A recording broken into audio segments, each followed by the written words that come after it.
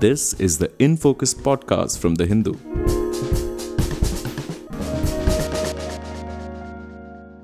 Hello and welcome to the Hindus in Focus podcast with me, Amit Baruah, your host for this episode. Less than 2 months after being re-elected as the President of France, Emmanuel Macaron finds himself missing a parliamentary majority, one that will require him to seek political allies to govern. Both the left and the far right find themselves strengthened as President Macaron's supporters managed only 245 seats in parliament, well short of the 289 required for a majority. Ironically, Mr. Macaron is the first French president to be re-elected since 2002, but now finds himself under attack from both the left and the far right.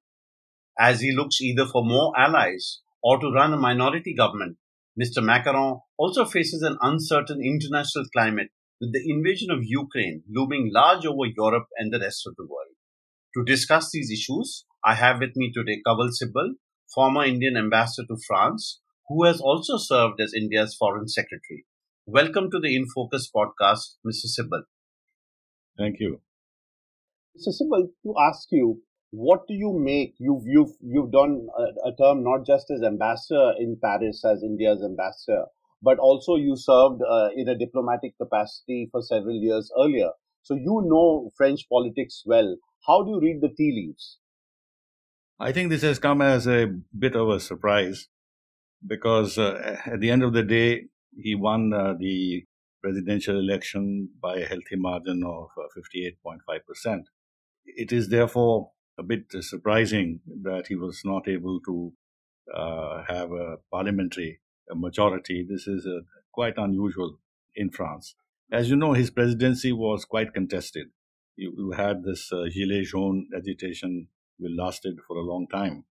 He was not able to implement many of his plans for reforming the French economy to make it more competitive, to be able to actually raise France standing in Europe itself, because, as you know, Germany is the economic motor of the EU, and France and Germany together constitute the core of the EU. So in order to have a better balance between France and Germany on the economic side, President Macron had this vision of making the French economy much more modern and much more oriented towards success in terms of meeting the current challenges that are facing not only France but the global economy.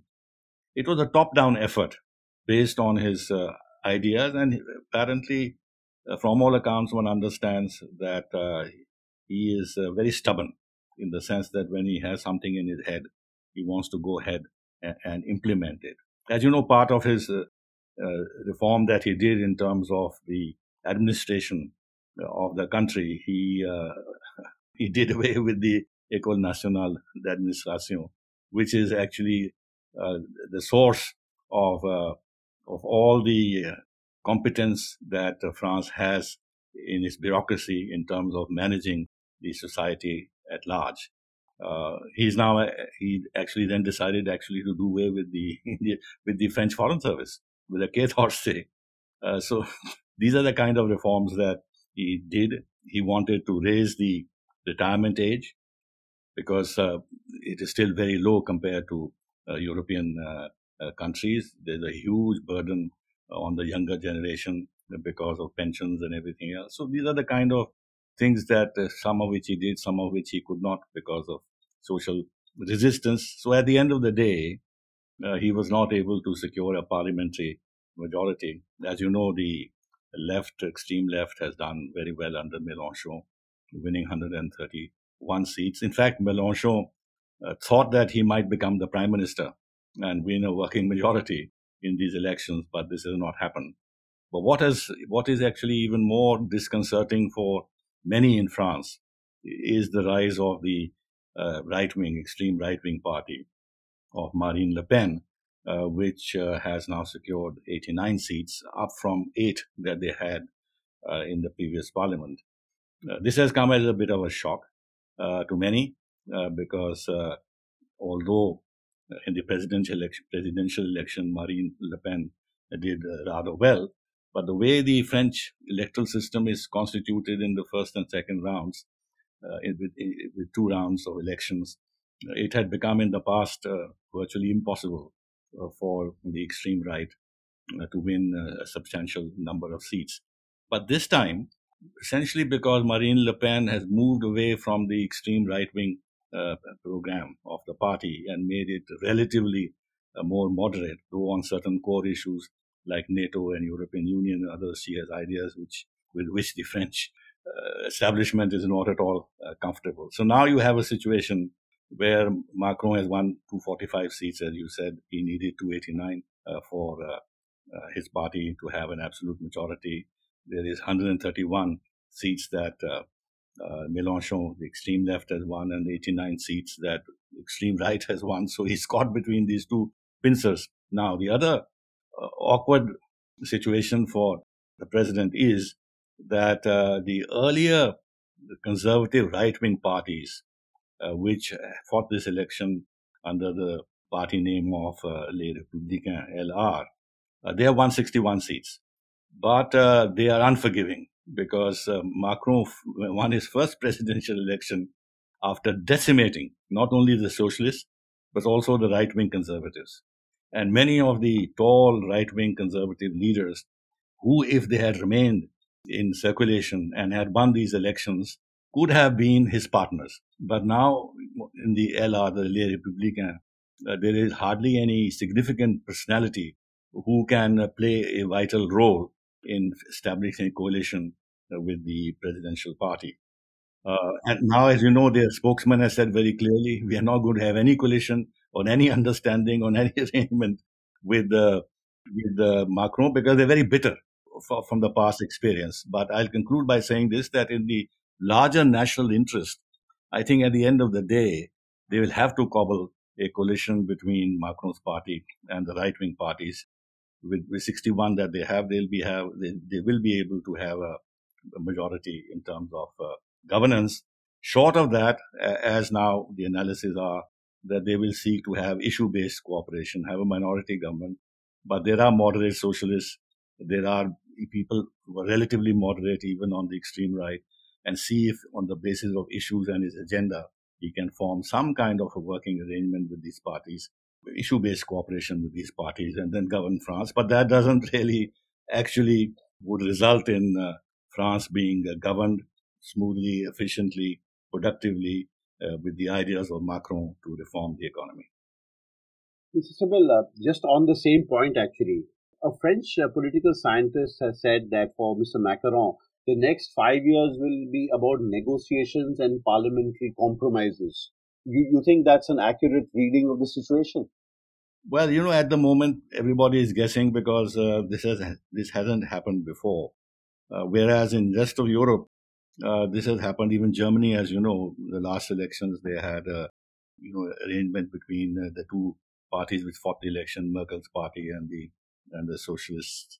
Today, even, there is a 4-party coalition in Germany, and there is a common program which is highly elaborate and detailed, running into several pages, which will be the basis of governance. I'm saying this because for the other countries in Europe, whether it is Holland or Belgium or Germany, they are used to working with governments which may not have a majority through the process of election. But in France, don't have that experience, and therefore there is this speculation that France would become very difficult to govern because the extreme right wing and the extreme left wing parties that have emerged, frankly, are deeply opposed to President Macron himself, his thinking, his policies, his background. He's perceived as being a representative of the capitalists, if you like, because of his association with McKinsey and others. They have certain views on him, which will make governance certainly difficult. So, what is your sense? I mean, you mentioned this earlier in what you were saying. That do you think that he will ally with the sort of moderate right, or will he go for a issue-to-issue based support from whoever is willing to support him or his prime minister? Well, I understand that he's called all the parties for a meeting to see how the challenge that has now emerged in terms of governance of the country would be handled. I have a feeling that people like Mélenchon, who are very bitterly opposed to his ideas, and Marine Le Pen too, who has got some very different ideas with regard to France and its relations to Europe. Because, as you know, Macron wants to deepen the French European integration.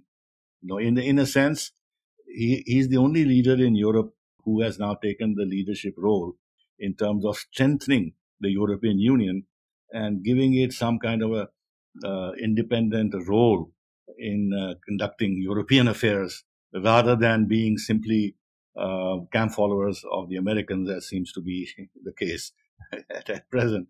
But this agenda, which from the larger international foreign policy point of view might seem very constructive and forward looking, doesn't resonate very much internally in France, where they are far more concerned with bread and butter issues of pensions, the retirement age, and health, and what have you, and the erosion of the salaries and stuff like that. And therefore, on these issues, he will meet a lot of challenge within, as he met when the Gilets jaunes agitation was carried on for a long time, and it was very difficult to suppress that. So there are, how should I say, uncertainties ahead. But frankly, at the end of the day, they will find a way of working together because it's a major country, it's a P5 country. It is, along with Germany, the motor of Europe, and therefore no one would be interested in diminishing the role of France in European affairs and international affairs because of the result of these elections. So they will find a constructive way, I think, to deal with the situation. From what I understand, the performance, the very impressive performance of the far right is going to give them a lot of space in parliament, and they will come to have a voice which they previously didn't have in the French parliament. So how do you see, will are these views which will be reflected in parliament a representative of the French working class or the French people, a large section of whom seem to have voted for the far right and its leader? Well, I think it's going to be very difficult because Macron has a certain style of governance, a certain way of imposing his will and his thinking, and he's reluctant to make compromises. This is a top-down exercise. As you know, his style of governance was called the Jupiter style of governance, the Lord of all things looking from above. So that won't be possible now. He'll have to make compromises. His attitude will have to change.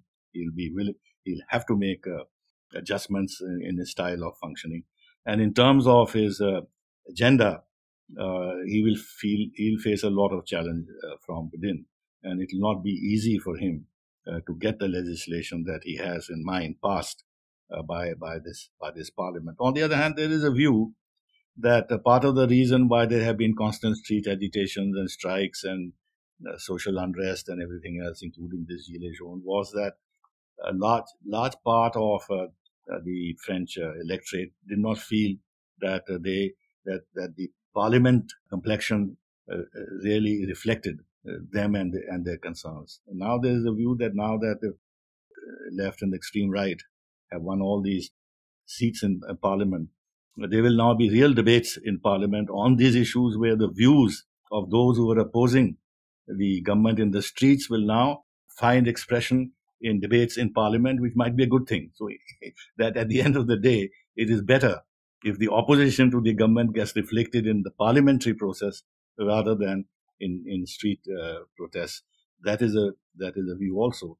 But the long and short is that Macron's agenda for the next 5 years, whatever he had in mind when he won the president election, would be very difficult to implement, and he'll have to make a lot of compromises.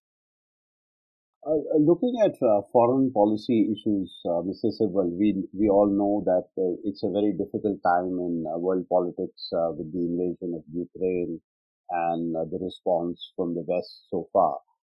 We also saw Macaron in touch with Putin in the earlier stages of the conflict. How do you see in his second presidency, as it were? How is he going to be able to play any role in bringing about some kind of a solution to this situation in Ukraine? I don't think France itself has the horsepower to do so. It has to be France and Germany combined. I think it's important to underline that Germany has always felt that it was within Europe the principal interlocutor of Russia. And Merkel had a certain persona and a certain role in this regard. And France was not given that much space within the European Union in dealing with Russia. Now, with Scholz, who doesn't have the same kind of political weight as Merkel had, and he doesn't have the same kind of dynamic person.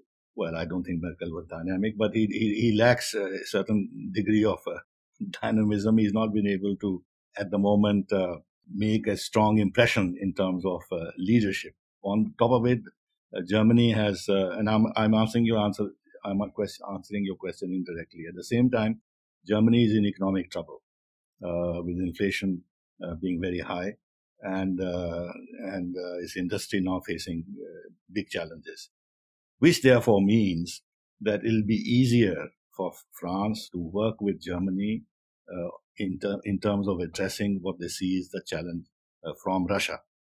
In other words, France has to bring Germany on board in dealing with Russia. However, the problem here is that the Americans have a different agenda. And I think it'll be quite fair to say that they're not interested in a quick ending of the conflict. They would like Vladimir Putin to go. Was that your sense? They would like Vladimir Putin to go? No, that is far-fetched. That is being unrealistic. But they think that here's a chance to weaken Russia and in the process also weaken Europe.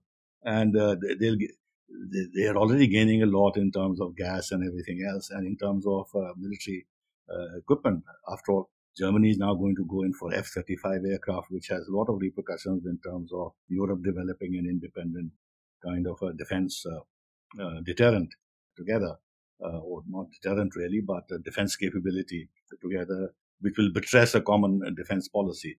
Now, if Germany goes the American way, as one understands it will, this will create some difficulties. But coming back to what I was saying, that France and Germany have to work together if the Ukraine problem has to be addressed, and if together the European Union has to stand up to the American policy and the British policy, which currently is to prolong the conflict in Ukraine and seek to weaken Russia, which is not the intention either of France or Germany.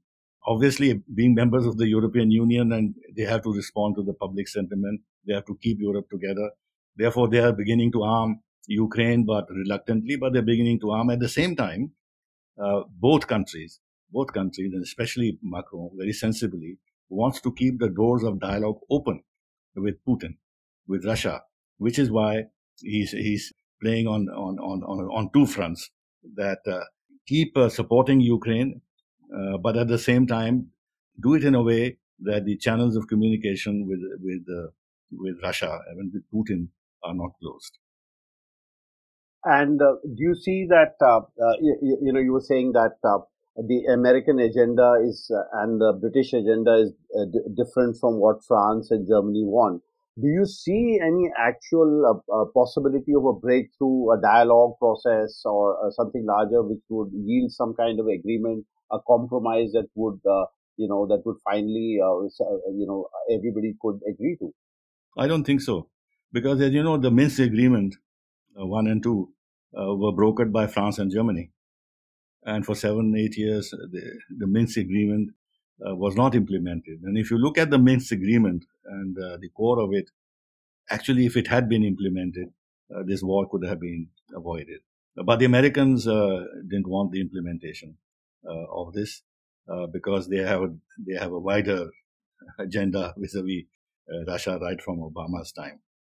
If you see from Obama's time and Trump's time, despite Trump's efforts to have some kind of a dialogue with Russia, he was also compelled because of pressure from public opinion that Putin and Russia had interfered in the US presidential election and helped Trump win. He also imposed a whole series of sanctions on Russia. So this policy of sanctioning Russia, imposing costs on Russia, goes much beyond the Biden administration.